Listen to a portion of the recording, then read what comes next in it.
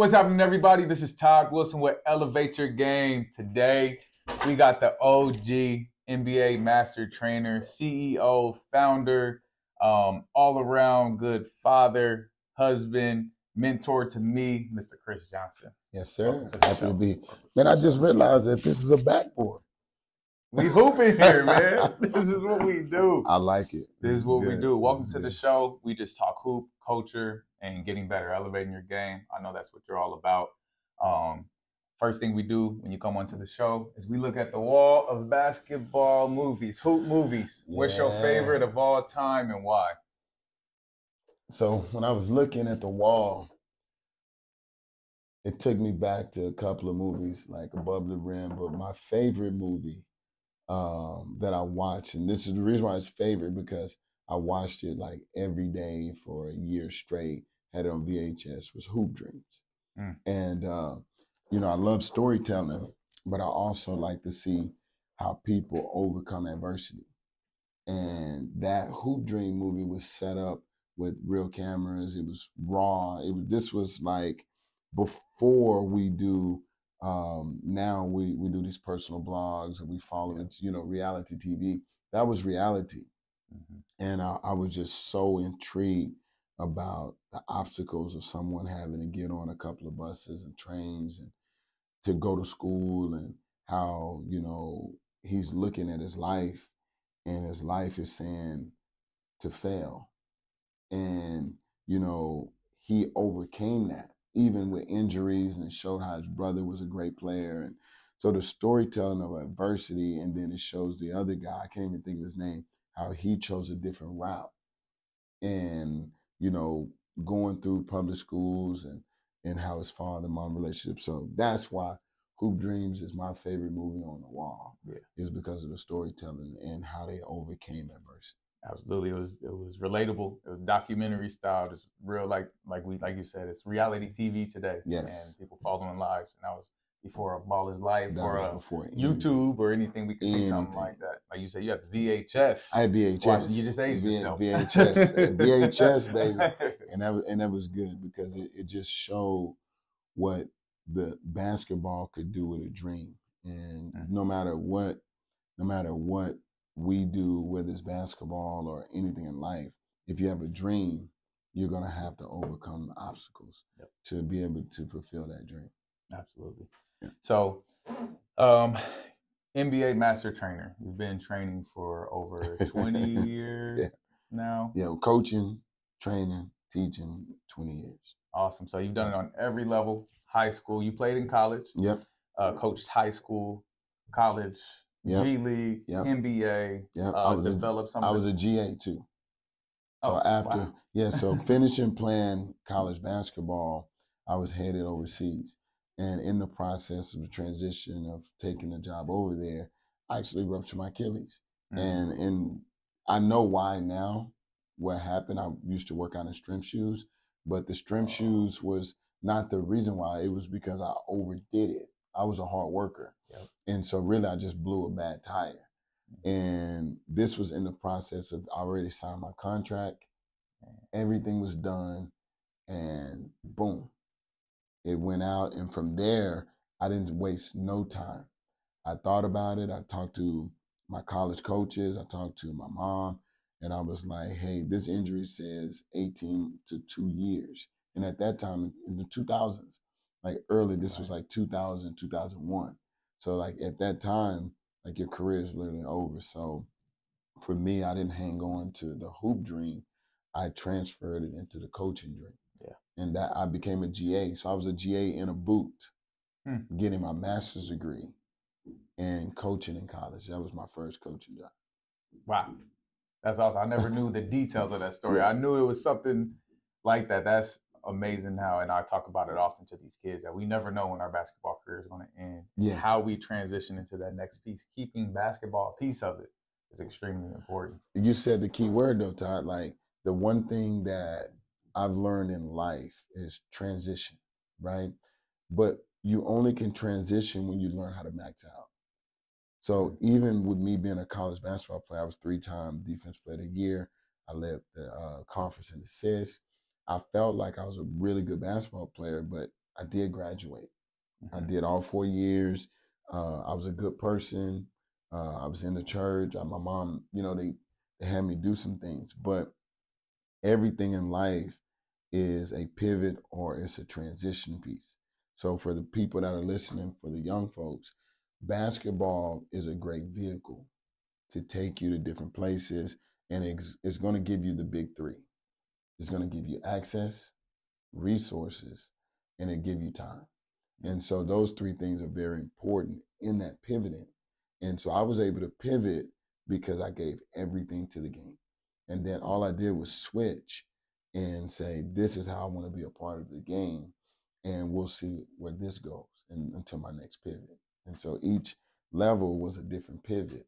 And basketball has taken me to where I am today. That's awesome. I always say, because I'm sure you had dreams of being in the NBA at Oh, some of point in your course. career, but almost because of those decisions you made and that foundation that you set, but that your family set first and that you carried out through what they taught you, you were able to be in the NBA. Like you said, you've sat courtside, you've trained the greatest players in the world. I coached in you the have NBA. access to the same thing that NBA players have to an extent. Right. Because of how you transitioned and those decisions you made. So when you made it to the league. Well, when I look back at it, I really now even think, because like I grew up with like guys that did make it. And then I realized now that it's a 1% job. I don't even know if I was good enough. I felt like it, but in reality, yeah, I would have made a lot of money playing basketball. And actually, I would have began my career that I'm in now later. Right. I wouldn't have been able to take advantage and push past where everybody's at, because I know people that played up until a couple of years ago and they have to transition.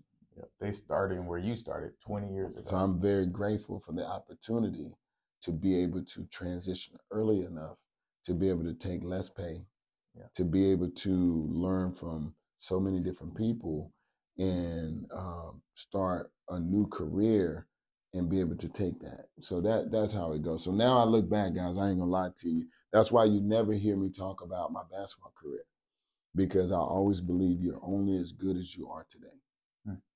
So you never hear me much, but if you go like in my house, like I was really successful, but that was a long time ago. Right. So it's like, how good can I be today? No, that's great advice for us all. Inside of sports, outside of sports, is because we have a fresh start when we wake up in the morning.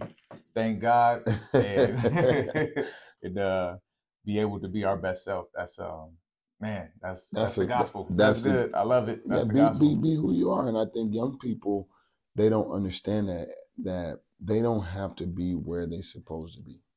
Man, preach it. But you have to give yourself your very best. And when you do that you can pivot at any time in life, because now you've built a formula of maxing out. So we don't know who you're going to become. We don't know where you're going to be. I don't even know who I'm becoming. What I mean is by that is that I'm going to pivot. I'm going to pivot out of basketball. I'm going to pivot into business. I'm going to pivot into counseling, developing people. Basketball is just a vehicle, just helping me get closer to where I want to go. Absolutely. So I don't know. So just be okay with change. That's awesome. So you've been developing forever. You've worked with top players in the NBA, been right by your side doing it some for the last 5 years or so. You have a son though, who is in high school right now, developing. What have you learned from all those players that you developed at such a high level, and what you instilled into your son to reach his full potential as a basketball player? Wow. So number one, I realized that he needed to be coached by other people outside of me. And what I mean by that is, dads shouldn't always coach their kids? It's up to them. The reason why is because when I looked at the end goal, I realized that the possibility of me actually coaching him in the NBA is like zero. And the possibility of me being his college coach could be 50-50, depending on if I would have stayed in that race. And then I realized that most people get their biggest influence from people outside of their household. So it's my job as his father to put him around people that I feel like can have a great influence on him. And so, and then whatever his goal is, to put that people around him to be able to help him. And I think, and I can ask him, but I think it's going well because he's developing. Now, when he was younger, having a skill set is just one component of being a good basketball player. And so what I've been able to do as his father and being able to take this information that I've learned from all these great players and give to him is to get him a skill set. So if he wants to participate at a high level, he can have a high level skill set. Right. The other four components is emotional intelligence. So that's him understanding that being able to stay consistent here versus going so high or dropping so low. And now we're on this emotional roller coaster, which makes basketball not fun. Right. Right. And number three is spiritual. Like we want to raise our kid to have spirituality and to understand that it's a higher being than him. It's someone that God we can look to, and that is more purpose in life. And the fourth is physical. And then the fifth is IQ. So those are the components that I look at, like, does he have so that he can have these ingredients to become the best player that he can. But my advice for dads is be a dad.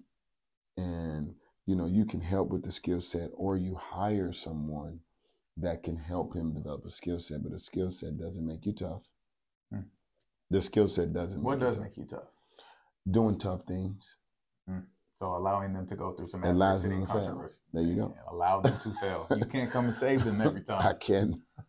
How many NBA players have you seen that really did not face adversity, get to the league, and it was their first time hitting adversity, and have that moment of choosing success or failure and how they responded to it? I mean, T, to be honest with you, like, it's too many to even count. And to be honest with you, on the other side of it, 75 to 80% of them did not make it when they hit adversity. They got drafted in a lottery position. Adversity happened. Somebody told them no. Someone said that they wasn't good enough, or someone asked them to be in a role that they didn't want to be in, when the NBA is all about being a star in your role. Right. And so most people, if you didn't know, there's only 1% of the NBA that has a guy that's a superstar. And a superstar normally will have the basketball about 5 to 7 seconds. A role player will have the basketball from 4 to 0. So that's the difference between being a superstar and a role player, is just a couple of seconds. And so when you're training, for all the trainers out there, just me giving experience and advice, when you're training, try to develop a player to be able to play with 4 to 5 seconds or less, because it will carry them to the next level, and move forward. Because at some point, a coach at a higher level is going to demand them to move the ball, or they're going to ask them to operate quicker. And the first thing that players say is, man, he take away from my game. Or, man, I don't get to play my game. I just posted about that. But really, it's not that it's your game.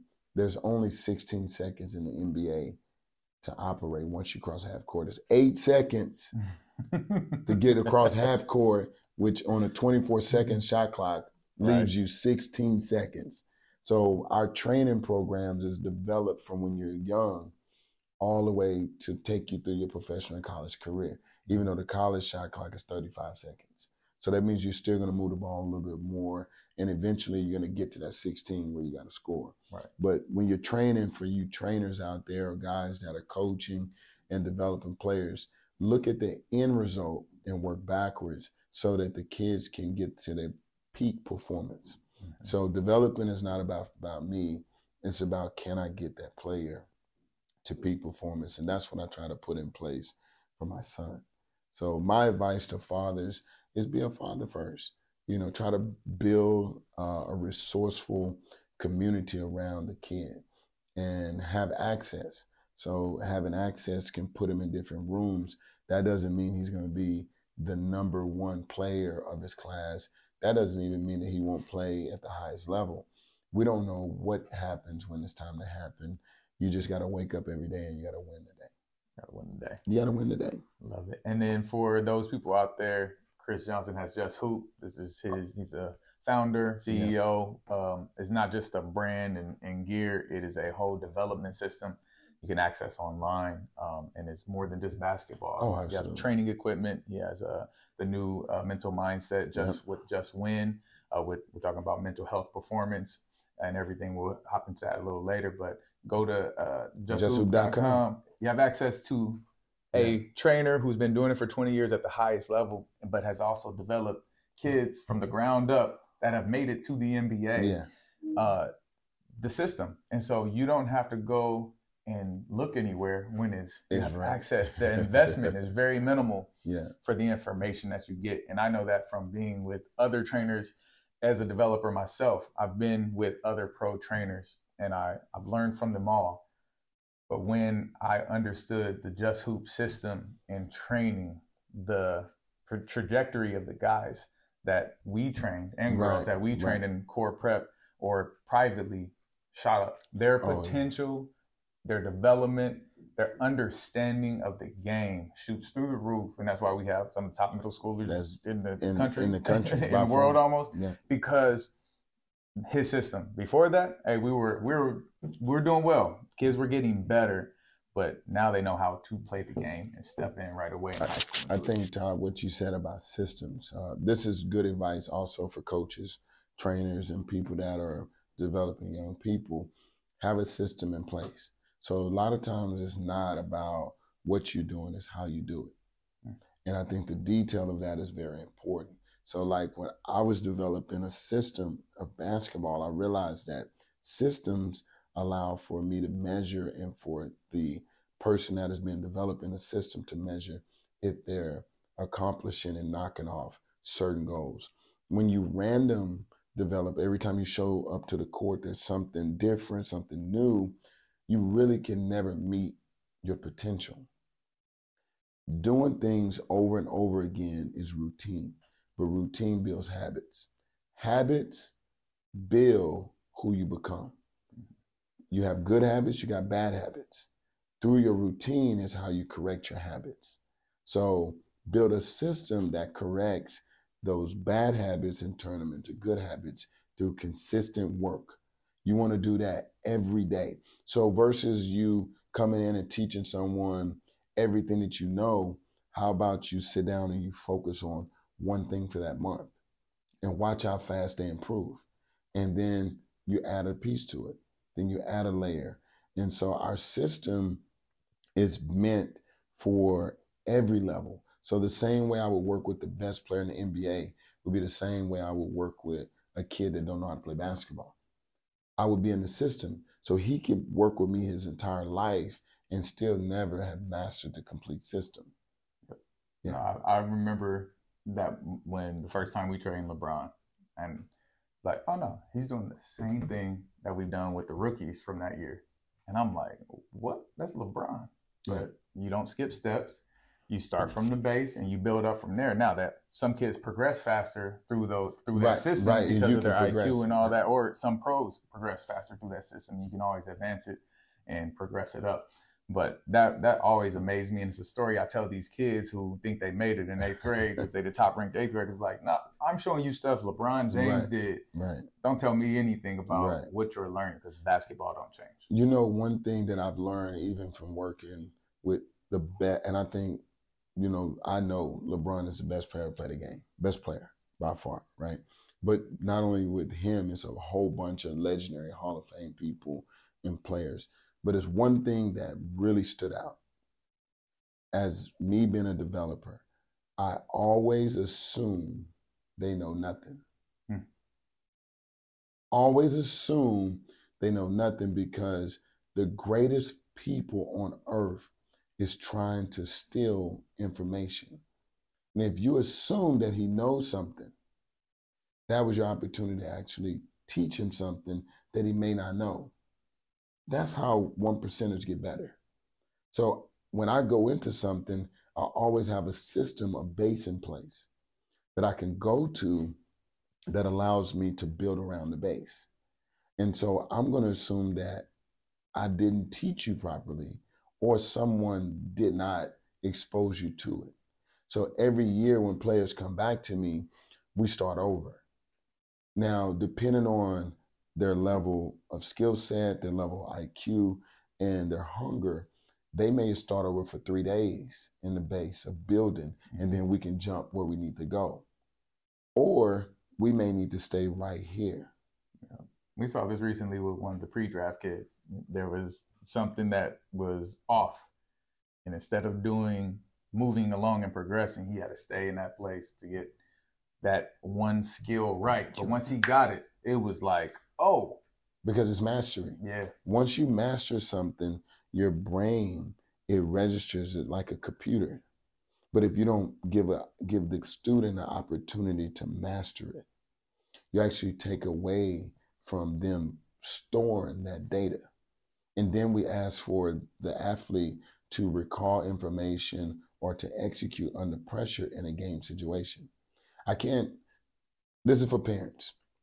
Parents, don't expect for your son or daughter to go get trained and develop and go into Saturday's game being able to do a particular move or to execute something. It takes hours, it takes reps, it takes studying. So my expectation, even with my son, is we worked on parts of his game that he would never even use in the game. So we went like 5 years of never working on mid-range. Yeah, we worked on finishing, we worked on catching and shooting. Because in the little leagues, for him to be super successful, he just got to catch and shoot it, dribble up and shoot it, or get all the way to the rim. Floaters, hook shots. So we left, when I introduced him to shooting mid-range, he was in the 7th grade. And we was laughing. I was like, and don't expect to make one. Like, we're just going to work on it. So give your kids an opportunity, a playground to be free. And when they're going to work and they're going to work on the game outside, or you paying your money for someone to develop them, that will happen at his own pace. Just because you're working on it don't mean that it's supposed to happen right away. Right. It takes years of mastery. It's the 10,000 hours. It's the repetition. Whatever profession you're in, if you're a doctor, an attorney, a businessman, you didn't learn right away. You didn't, I read a book, I know exactly what it don't work like you have to have trial and error and time. And with time, we just get better as long as we're dedicating to the things that are. That's so important. I think that will keep the headaches of parents down. So what does that stress feel like? I don't know if you've ever felt it, because I think that's an emotion that parents naturally feel because we want our kids to succeed. Right. And we do see them putting the work and the time in. How do you manage that emotion as a parent? Well, that's a good question. Being a high school coach, I was coach of the year like 8 years consecutive in a row. And I realized right away, no matter how much success as I had as a coach, I always had a parent or a parent issue. Every issue comes down to one thing, and it's universal, and it goes from the pros down to little league. You know the number one issue in all sports? Playing time. Playing time. Okay. Okay. So when I realized that, it doesn't matter how many accolades you have, no matter if I'm producing 5 Division I players a year, there's always going to be a complaint. So you have to strategically plan to handle these complaints. And so as a parent, I can go back to my stories and I say, wow, that parent had really false expectations. And they actually took away from the experience of the kid. Like I had some kids, literally basketball became something they hated. Or a sport became something they hated because the parent was in the way, keeping them from failing. Oh, you're not getting playing time, I'm going to meet with the coach. Versus saying, hey, did you meet with the coach? Right. Because I'm not at practice with you. So what keeps me in check is that when I talk to my son or daughter, have you talked to coach about your role? how's your practice habits? The way you practice is the way you're going to play. So if you go through a whole practice and you've only taken 6 shots in a 2-hour practice and a game is fast forward 90 minutes, I can't expect for you to average 15 points a game when you're not even averaging 10 points in practice. So when I see their performance, because I don't go to his practices, when I show up to the performance, his performance actually tells me what he does every day. Right. Right. So there's no confusion. So if he's not happy, what y'all happy about? Well, what are you doing in practice? Because people adjust to who you want to become. But if you're not that person every day, when you do something outside of what you do every day, that's when the coach pull you down. Yeah. Hey, what are you doing? You ain't shoot that in practice. You shoot that. And even the players be looking around like, yeah, what was that? They never seen you do it. Yeah. But if you did it, no one would say anything because that's what you do every day. They usually get excited because like, oh, he did exactly what he does. We know he about to make that. They stand up for the 3. Everybody knows this. So that is how, as a parent myself, I disconnect. Now you want to see your kid have the best, but I check myself. When I'm by myself or I'm praying and quiet, I'm like, yo, that's his journey. Stop trying to dictate the outcome of her journey. Just be a part of it and get out the way. And if he don't want to work as hard for it, that's on him. And so I talk to my kids about that. And what I do tell them is I'm living the life that I want to live. I have dreams, I have ambitions for myself. So I think the biggest example that I could set for my kids is by me being a dreamer, by me working on my body, by me eating the right foods, by me showing up every day and being consistent with myself. Being the example. I think that's going to have more of an impact on what they become, what they decide to do with their lives. And that's what we talk about. Man, that's awesome. You recently released JUS WIN in 10 minutes. What's the full title? 10 minutes. So the first ebook series is called 10 Minutes to Win.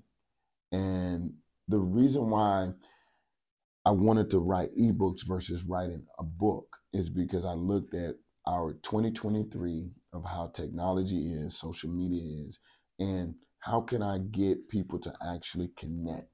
They don't have all day. We don't have you got kids, you own a business, you own a company, you got responsibilities, your mentors. We only have 10 minutes to really improve our life quality. And so I was like, how do I create something for people under stress, under pressure, that they can be resourceful for in 10 minutes? So what I try to do is eliminate any extra verbiage. I try to eliminate just reading just to read. I gave a roadmap. And in each book, there's a different roadmap that helps you win your day. So win to me is what is important now. That's how you win. So 10 minutes to win is giving yourself 10 minutes to focus on what is important now, today. So I'm not worried about tomorrow. I'm not worried about what happened yesterday. I just got to win today. And that's winning in relationships, with the way you treat people, and all of that. So our ebook series that we released is actually doing really well. You can go to justhoop.com to get it. It's on Kindle, Amazon is out there, and we're releasing them one at a time. And so we have all 10 complete, and with each ebook, we have a complete podcast. And the only way you get access to the podcast is by buying the ebook, because the podcast is attached to the ebook. Right. And so in the ebook, we wanted to give a regimented assessment to assess your mental performances, because people under pressure deal with the mental. Everything in life is mental. No matter what you do, it's going to be 90-10. 90% mental, 10% physical. And so when I started looking at that, I was like, that applies to athletes. It applies to business people, CEOs, anyone that's operating under pressure. We need to be able to give them the necessary tools. And so that's what was the whole purpose of putting together 10 Minutes to Win, is to provide you with tools that you can operate with every day. And it's you versus you. So it's everything has to do with you and not with what someone else has to do with you. Man, usually conflict happens because there's something you're insecure about in yourself, or you don't understand with yourself, and you project it onto other people. Yes. And so we develop ourselves. Yes. Then we will help develop other people. Yes. And the people who get on your nerves will get out of your way. Yes. Because you either will be on a higher level thinking yes. and understand where they belong in your life, or they're going to come with you and continue to grow with you. That's how you win. And I think we've created a vocabulary system that people can snap back to. A lot of the resources that I took from was over the 20-year journey. I got my master's when I said I was a GA. I got my master's in counseling 20 years ago because this was my ultimate way of life, is developing people. Basketball is just something that allows me to connect with people, but my ultimate training and teaching is teaching people how to live life, how to maybe build a routine, how to get rid of old habits, so when people say, hey, you're a great trainer, I kind of laugh because really I'm whatever they need me to be. I'm a rabbi, teacher, I'm a counselor, I'm a coach. Everyone needs a coach. Even I need a coach. I'm a mentor. So basketball is just something that is a connecting piece. It's important because it's fun for the culture, but it allows for me to connect with people to actually pour into their life first. Yeah. And, it's not about Instagram likes for me. I was doing this way before social media. I think social media is a great platform to get information out on. And I think it's a great way to take advantage to get into the living rooms of other people quicker. However, if you treat people properly, you become very resourceful. You have to love people. Yeah. And you do it without expectation, and you do it without asking for something back. You just give. And the more you give, the more resourceful you will become. And that's what 10 Minutes to Win is about. So we're pulling resources from all of these top people that we've worked with over the years. I've learned something from each person. I learned from you. I've learned from every person. And I say, wow, what's the formula to help people win this? Yeah, mental battle. Yeah, because when you go back and look at all those superstar athletes that you had in core, I already know why you even call core. Like when you think about the core piece of like, you had a bigger vision and to give into these kids that need something. And basketball is just a connector. 100%. That's what makes your program different than any program in the world. And you can see it in your life, the way you treat your wife, the way you treat your own kids. And that's why success will always be with you. So people out there, if you want to be successful, be an asset to the people that are in your life and work with people that are parallel to you.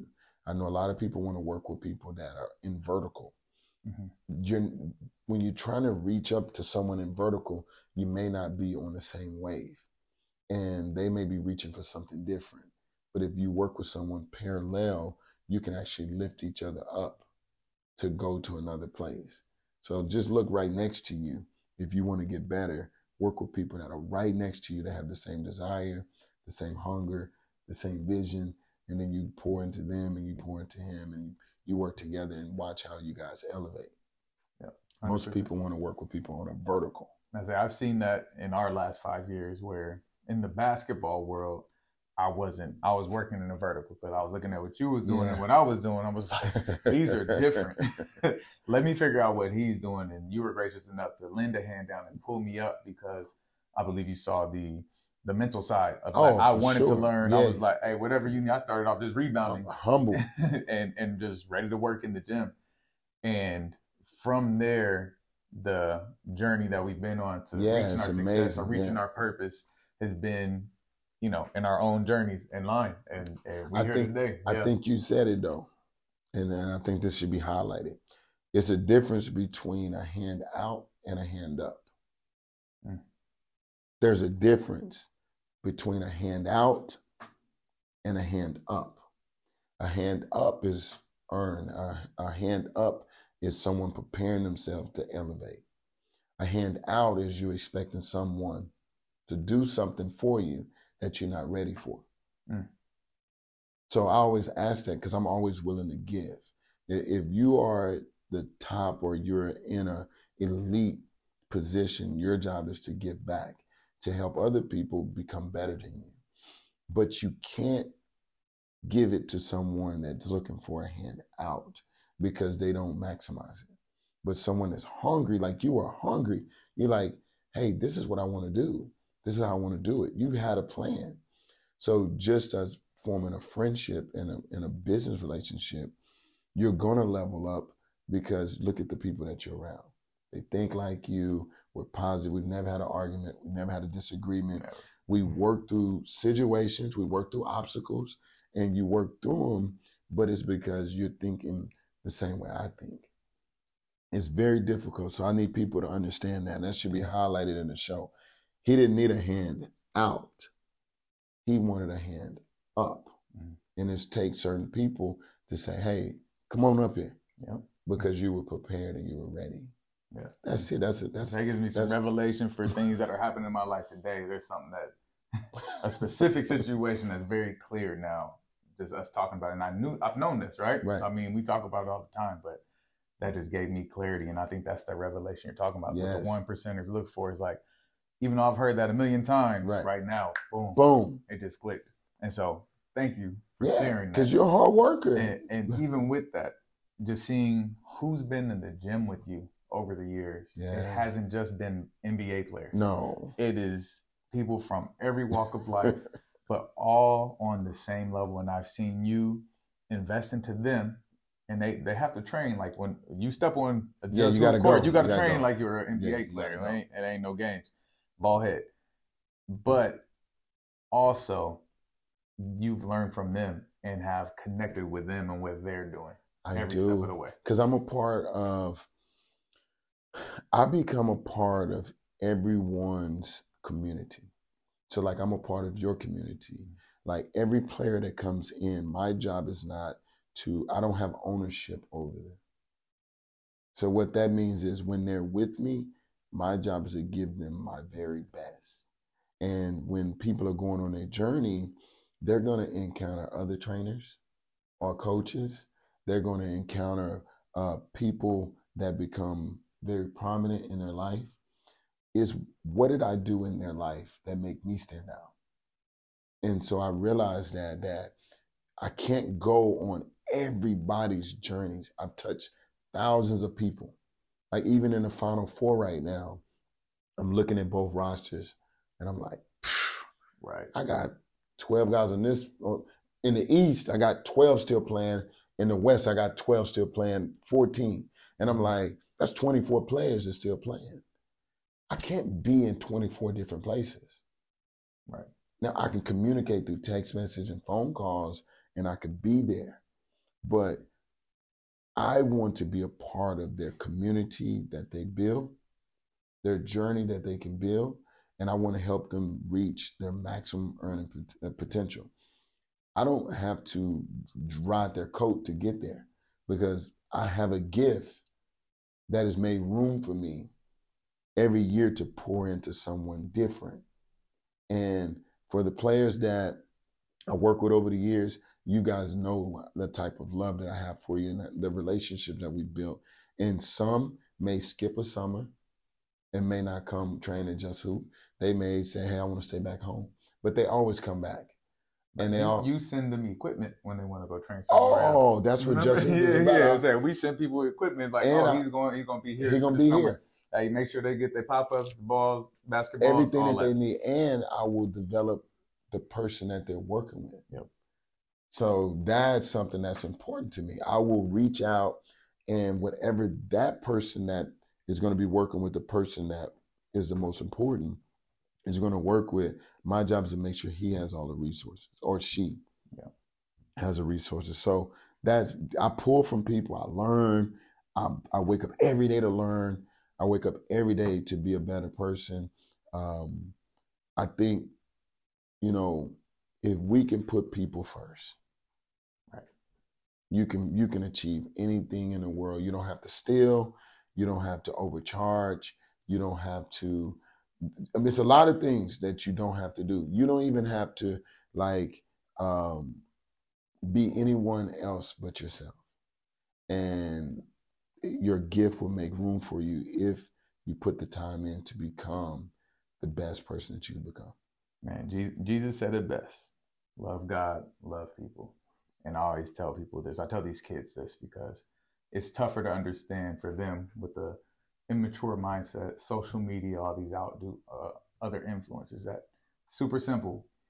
Love God, love people. Now we are made in the reflection of God. Yeah. So we love God because He created us, and we honor Him, and we have the fear of who God is, the loving fear. But we're also made in His reflection, right. So He wants us to love ourselves first, right, and then love people. Love people. If we fill ourselves up with the love and the vision that God has for us, that we're the head, not the tail. We're that's important, things. Man. That's great. But then we love others, right, like Jesus loved others sacrificially, then we're fulfilled. We don't worry about how do I get this, how do I get that. There's purpose in just loving someone. So, and you deal with a lot of guys that are in, I call a pivotal transition from 6th grade to 8th grade. So important to have a community of people like Core that shares the same value, same belief, and are on the same path, right? And the one thing that the youth and younger people that are in high school, maybe even college, you're going to understand is, you hear this word all the time, is be coachable.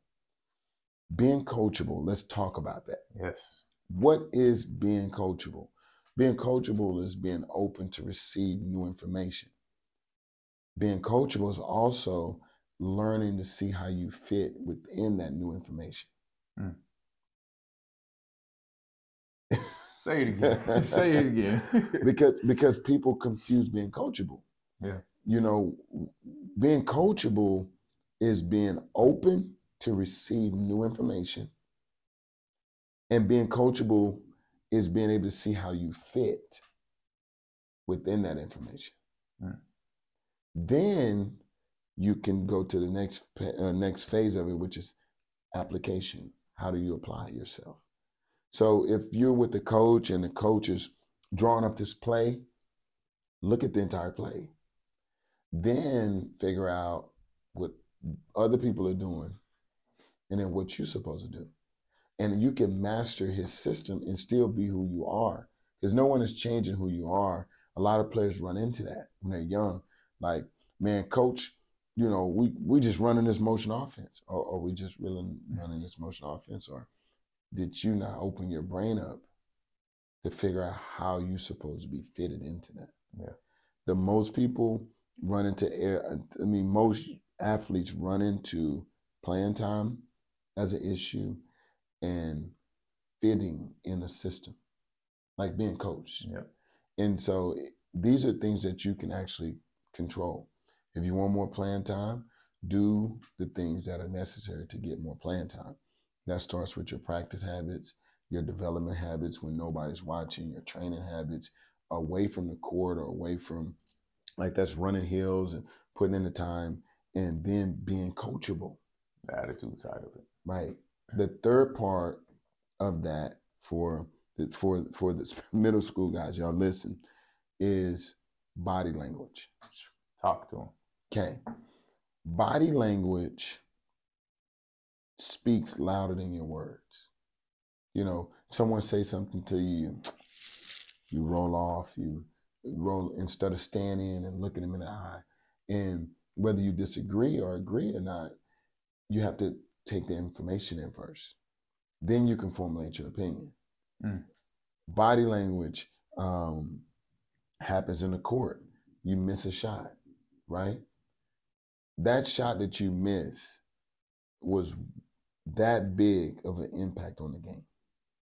Very small. So Just Win is built to teach you to overcome those moments and have next play speed. If you want to be successful, have next play speed. How fast can I get to the next play? How fast can I correct myself? Because failure is not missing or making shots. Failure is not turning the ball over. Failure is not having a defensive breakdown. Failure is having bad body language, sitting on the bench moping. The response It's to the thing that you're. So that's Just Win. Choose every day. We get to choose our response. So I want to teach you how to choose your response. Those are 3 key elements that I looked at when they're dealing with middle schoolers, high schoolers. It's time, playing time, body language, being coachable, and then transitioning. So you got a big job. Core Prep has a big job. Yeah, They're helping kids choose their high school, how they transition, and then do they stay successful after leaving the nest. Right. And setting that foundation. Ooh, yes. And a lot of it, we plant seeds. And our hope and prayer is that when we send them on to high school, the coach continues to grow it. Their parents, we do a lot of parent education. There you go. Extremely important to understanding how this game actually works, and right, not what everyone is telling them. Right. And then we want to. This is where it's important for the coaches and player developers, trainers, to understand something like Just Win, so they get it can really side. Help. Not just the basketball. It's skills. Not basketball. It's easy. We can teach anybody how to dribble, shoot. That's easy, but it's these other intangible things that send a player to that next level, to go to college now, because everyone has access to the same skills development. Yes. It is about the other side. The mental side. And that's what Just Win is about. And I would suggest that you guys go out and pick up that first ebook, and we'll be releasing them other ones slowly. The second chapter in How to Win in 10 Minutes is about taking a mental timeout. So, mental timeouts are very important, because if you look at your life as a battery charge on your iPhone warns you when the battery gets to yellow. It tells you, hey, we need to charge with 20% or low. When you get to 10%, it starts to go red. And everybody's looking, you got a charger? You got a charger? I got to get your, why you need a charger? I'm about to die. But that's how we treat our life. We don't recharge, or we don't address anything until we're about to die. So that the battery's on red. The battery, that's where everybody responds, when it's on red. So what volume 2 of How to Win in 10 Minutes of taking a mental time out is teaching you how not to reach that area. How to position yourself early on to say, Todd, I need a 30-second timeout. In the middle of a conversation, I need 30 seconds. I need 1 minute. Why you think they have those built into the game? If not, the game would just go and nobody. No, like something happens and my team needs a second to recruit from that. It's the same way you respond to your mental mindset. You may sit in your car for 5 minutes and practice what we call the MVP: meditation, visualization, and positive self-talk. MVP could be 5 minutes or it could be 20 minutes. Just being able to meditate doesn't mean, it means silence and working on your breathing, visualizing yourself. You can see yourself doing things of success, and you can see yourself doing things of failure. And then positive self-talk. Whenever you find somebody say, I can do it, keep going. You normally find people, you're correcting young youth people saying, man, God, I can't do this. Man. So positive self-talk is very important, and that's something that we came up with MVP. But volume 2 is about mental time out, and we've created some assessments that allow you to assess yourself for you to figure out when your battery needs to be charged before it gets too red. And if you can get there and you learn how to manage your mental timeouts, you will be successful in every part of your life. Knowing when to take a timeout in relationships, in sports, in the classroom. I just need 1 minute. Like, what? I need a minute. I got to take a timeout. You breathe, you work on yourself, then you come right back to it and you're ready.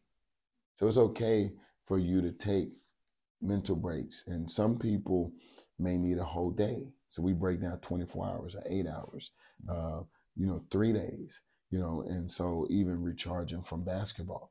There's a moment for you young people, because you go from season into like AAU or summer ball, you need to have a moment of transition of what does that mental timeout look like. Yeah. So when people say, hey, you're going to burn them out, nobody burns out of anything in life. But the mentality will burn out. So if you can just win that part of that in transition, you actually set up the necessary systems and tools for your life. And that's what sports is about. Man.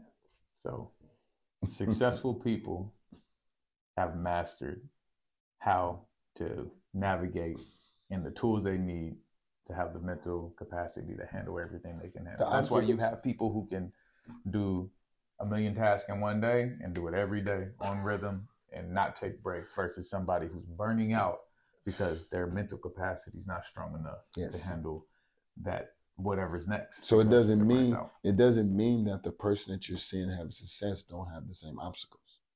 They just know how to manage them. They got a system in place.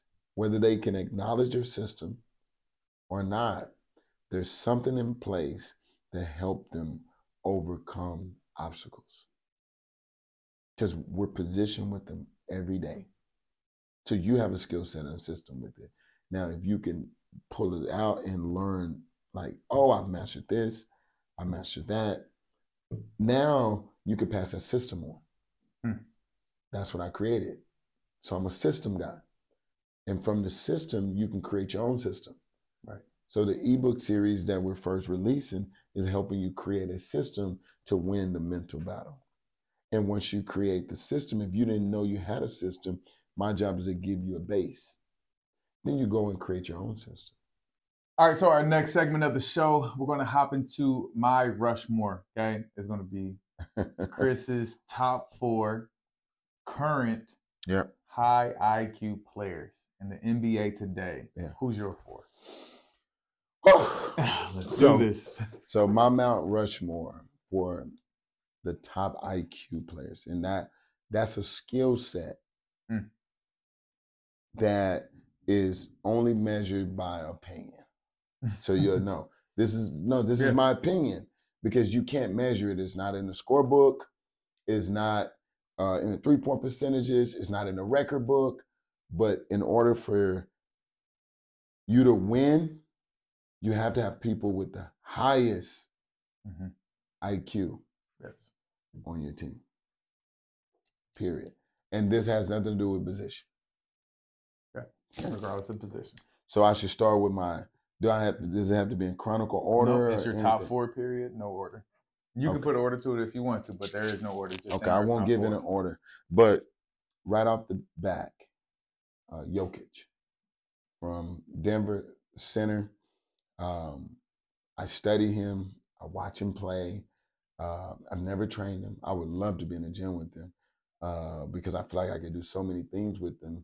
But he would be a joy to coach. I think that coach has really showcased his coaching ability by tapping into this guy's IQ. His IQ is very high from an offensive standpoint because he can pass, he can score, he can catch and shoot, he can manipulate. He's not very fast. He's not very vertically inclined. So why is he the 2-time MVP with the number 1 team in the West? Is because of his brain. Yep. He could play multiple positions. I just seen the other day, They came out of an ATO, which is after timeout situations called ATO, and they ran a pick and roll lob to AG with him running a point. Yep, his ball handler. And I was like, you can't do that, everyone. Not because they don't have the tools, because they don't have the IQ. So Jokic is one. Okay. Number 2, we'll go right to the Lakers. Mr. LeBron James, King James himself. His basketball IQ has to be the highest, if not the highest, of any player that have played the game. And the reason why I say that is a lot of people that look like him. There's a lot of people that's his height, his size, his explosiveness, but they don't see the game. I've trained them. Mm-hmm. I was like, hey, this. They don't see it, but he sees it. He can play any position on the court. He can play the 1, he can play the 5. He could be the pick and roll guy. He could be the guy coming off the roll guy. He could be the low man on defense and control the whole defense, or he could be that guy still in that 2 pass away still. He can coach you in the huddle. He knows who's a shooter. Yep. He knows who's a driver, who's a post-up guy. And when I look at that IQ of saying he knows where other people on the court should be, what they should be doing, how they should be doing it, and he knows where he's supposed to be, what he's doing, and how they're supposed to be doing it, and he can make other people better. Yep. That is a high IQ. You can see it in the flow of the game. When AD haven't got his touches, you can see, I don't know what coach called a play, because I ain't on the sideline, you can see Bron come out and say, it needs to go to big fella. He understands that. Yeah.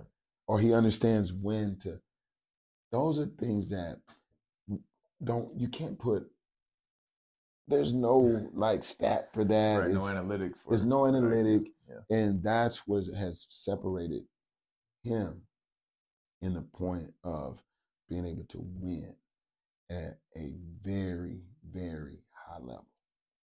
My third one, Steph Curry. Yeah. Steph Curry is 6'2", not the fastest, it goes back to how he sees the game. He plays with the basketball, he plays without the basketball.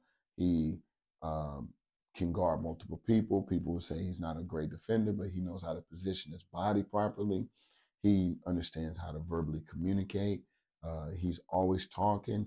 He can do anything. He knows when to shoot. Mm-hmm. He knows when to drive. He knows when to make the right pass. You can see that he understands every part of the game. And he's a different size than Jokic and Bron. Right. He's a smaller player. And so he's able to think through the game as a chess game. And I think what makes him a great shooter, and Steph, you can come on this show and we can talk about this. My opinion, and I'm just doing some studies over the last 7 to 8 years, I think one of the reasons why Steph is the best shooter the game has ever seen is because of his golfing regimen in the summer.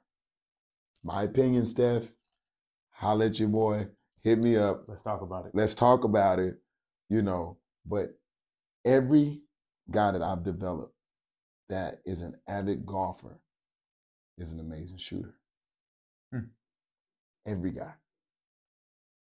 I'm gonna put some research on that. I like that. I believe it. So I've been studying the correlation between golf and basketball, because golf, when it comes to putting and to hitting, it requires the brain to tap into what I would consider the same thing when it comes to shooting. That's why everybody's not a shooter in basketball. But it's something that has to do with his golf regimen in the summer. Maybe because he plays twice a day. It's something outside of basketball that allowed him to tap in here to separate him. I like that. It's mental. Something's mental. Some type of connection there. Okay, Curry. And my fourth, Jimmy Butler. And the reason why I say Jimmy, Jimmy could take any team and learn how to win. Mm. Yeah, he's an ultimate winner.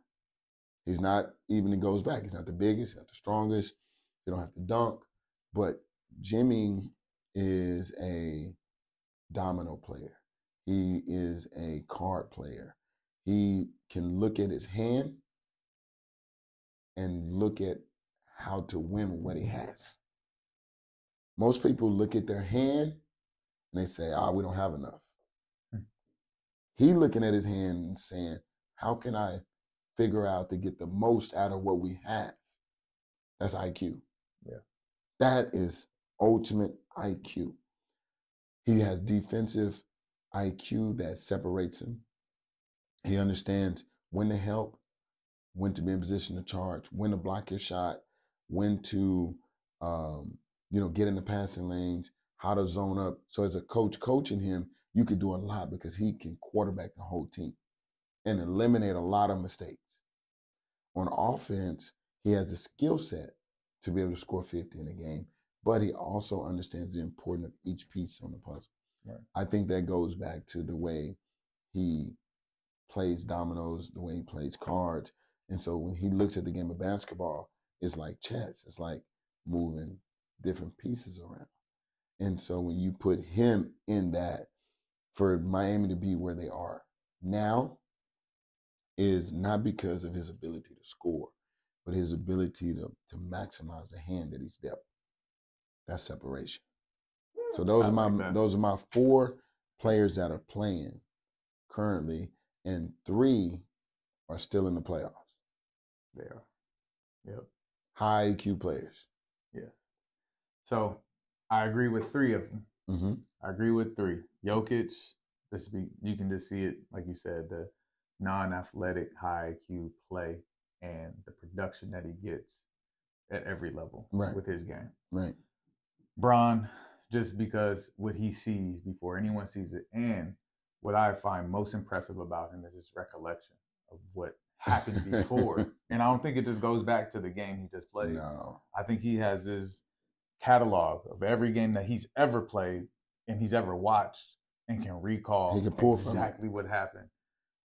The passion and love for the game is just there.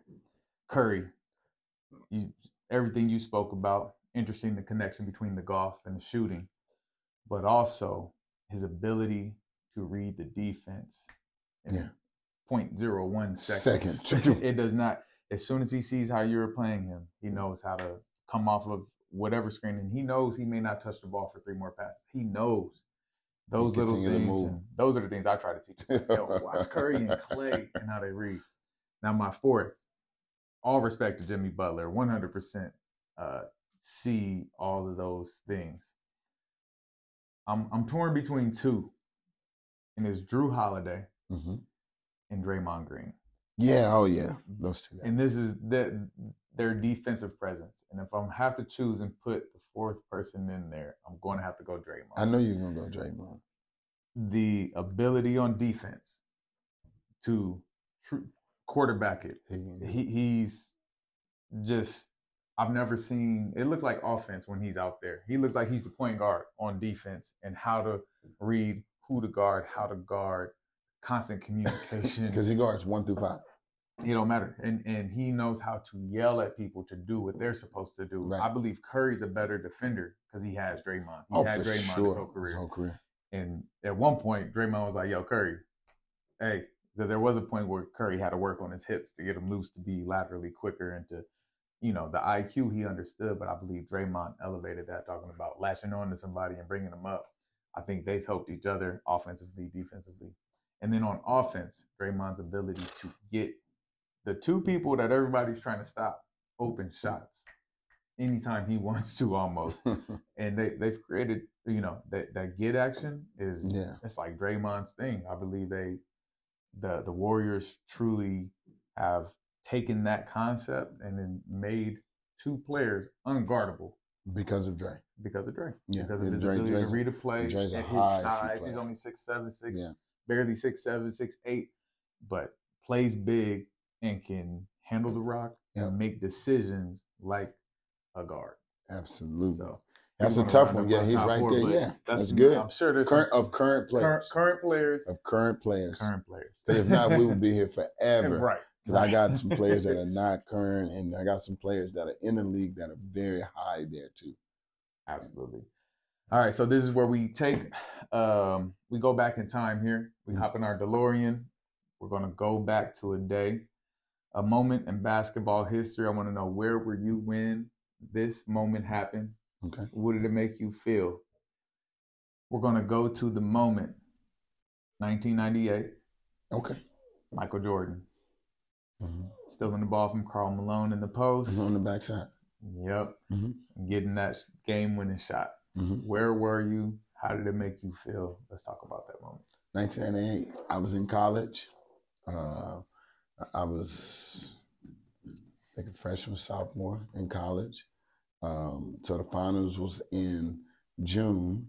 So I was probably getting ready for summer one, summer school, at least one course, to get your housing paid for and through your scholarship or whatever. I wasn't going back home anymore in the summers. I was focused training.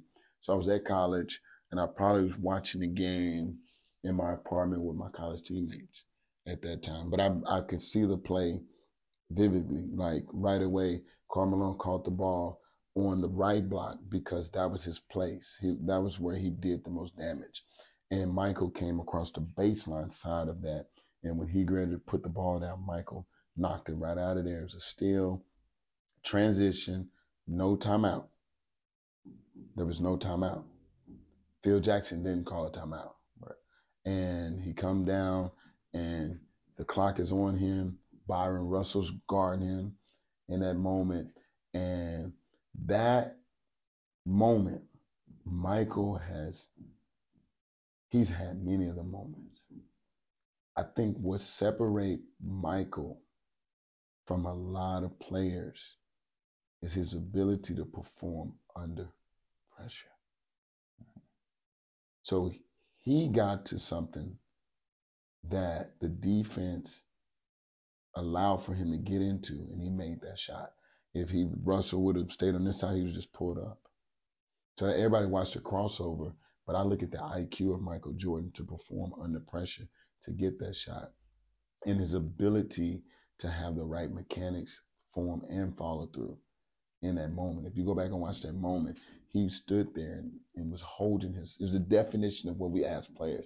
Hey, hold your follow through. And it's because, Michael was an avid golfer. So when I say shooters, I'm not just talking about people who shoot threes. Michael Jordan would play a round of golf before playoff games. And then people wonder why he never missed game-winning shots. I'm telling you, there's a correlation between golfing and the connection between being able to keep your focus on taking this ball and hitting it whatever distance and getting it to the marker, and like it's in the brain. Yeah. But it's made Michael special. And if you go back and really listen to all the articles and everything that was written about him, the first thing they say is, Michael was out playing golf. Michael was out playing golf. Michael played 4 rounds of golf before he played two rounds of 9 before the game. And he came in and scored 60. It has something to do with golf. And so I'm going to figure it out. And it's something that I've been working on. But I remember that play in that moment. Yeah, that's when I actually first started playing basketball. 98? 98. So I didn't start playing until I was 11. Wow. I came to the game late. I just ride my bike outside, but came to the game late. But that was the first playoffs I watched, and I knew what was going on. Yeah. I wasn't in the hoop like that. I saw the other championships, maybe, the last games, but this is the first one where I understood who Michael Jordan was. Right. And how big that moment was. That moment was huge. That was a game 6 too. Game in 6, Utah. Yes. And Stockton, Byron Russell, Malone, Ostertag, and Hornacek. That's crazy. I'm a basketball, when it comes to basketball, I know the history of it. And on the Bulls team, you know, having Steve Kerr. It wasn't Paxson.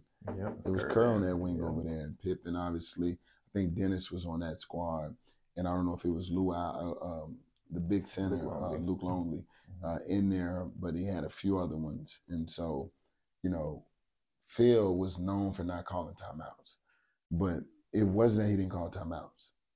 He let his team fail in the regular season. So he wouldn't call timeouts to see how they would handle it. And he knew over the course of a year, the more that they could figure it out between themselves, the more that they could win when they became tight, because he had no control as a coach. Smart man. Yeah, smart man. That's why he won so much. Absolutely. Yeah. You know, that was a huge moment just in basketball. Probably one of the most watched plays ever. Yes. With Jordan hitting pictures on shirts, everything. And was it a push off? Who knows? They didn't call it. Yeah. And well, he stopped that. He stopped the brakes real fast, bro. It was right. And so it was the sixth and final championship for Jordan. Was that the final one? That was the final one. That was, you know, the shot that he retired on was that moment. And then he came back. Oh, yeah. And then he came back. And so, this monumental moment. Love to recall just the history of hoop. Now, who trained Michael Jordan? So that's a question me and Norris Cole, shout out to Norris Cole. So we have this, so me and Norris Cole, we've been cool a long time. And, you know, I'm always studying people. And the question always comes out, you know, you see nowadays, you know, when it's a player that has success, you see the trainer right there, whatever. My question, and maybe you guys can answer, drop that down in the comment section of that portion of this show, and tell me, who was Michael Jordan's skill trainer? Because I think Michael Jordan's imagination was a skill trainer. Now, he picked up things from certain people. Shout out to Tim Grover. Tim, you stopped calling me. Tim sent me and D-Wade a photo.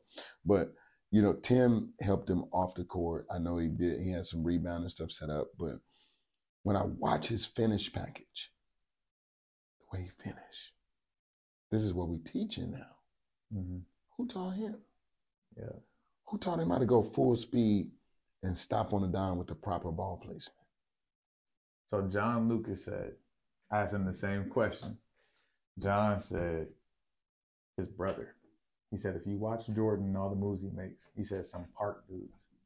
That's where he got all that stuff from. The one-hand pump fakes, the up and unders. He said he learned that from just hooping at the park when he was younger. He mastered it. Yeah. His footwork. It's the things that we teach now, which is everything's teachable. Right. But my question is, please come forward. Who taught him? Who taught Michael Jordan the signature moves that he made that we're able to now teach and duplicate to other players? But who taught him? Because I want to talk to not Michael. Talk to that. Because I've talked to Michael. I want to talk to the person that taught Michael Jordan so I can steal all of his information, please. Oh, right. Call me. Awesome. All right. Thank you. So, Chris, you got a 24-second shot clock. Okay. Let all the people know. We'll have all your handle and everything in the comments or in the description section below, how to connect with you with Just Hoop, with Just Win. 24-second shot clock. Let the people know anything you want them to know. Well, I want to be a resource to all of you up and developing coaches, old coaches, new coaches, for parents, for the players. You can reach us at justhoop.com. You can go onto our site there, or we have a text community that you can reach me directly. It's 310-388-8610. Text us directly, and we'll respond to you. You can put your information. We'll build a personal relationship. My job is to be here for you, to give every knowledge and things I've stolen from other people.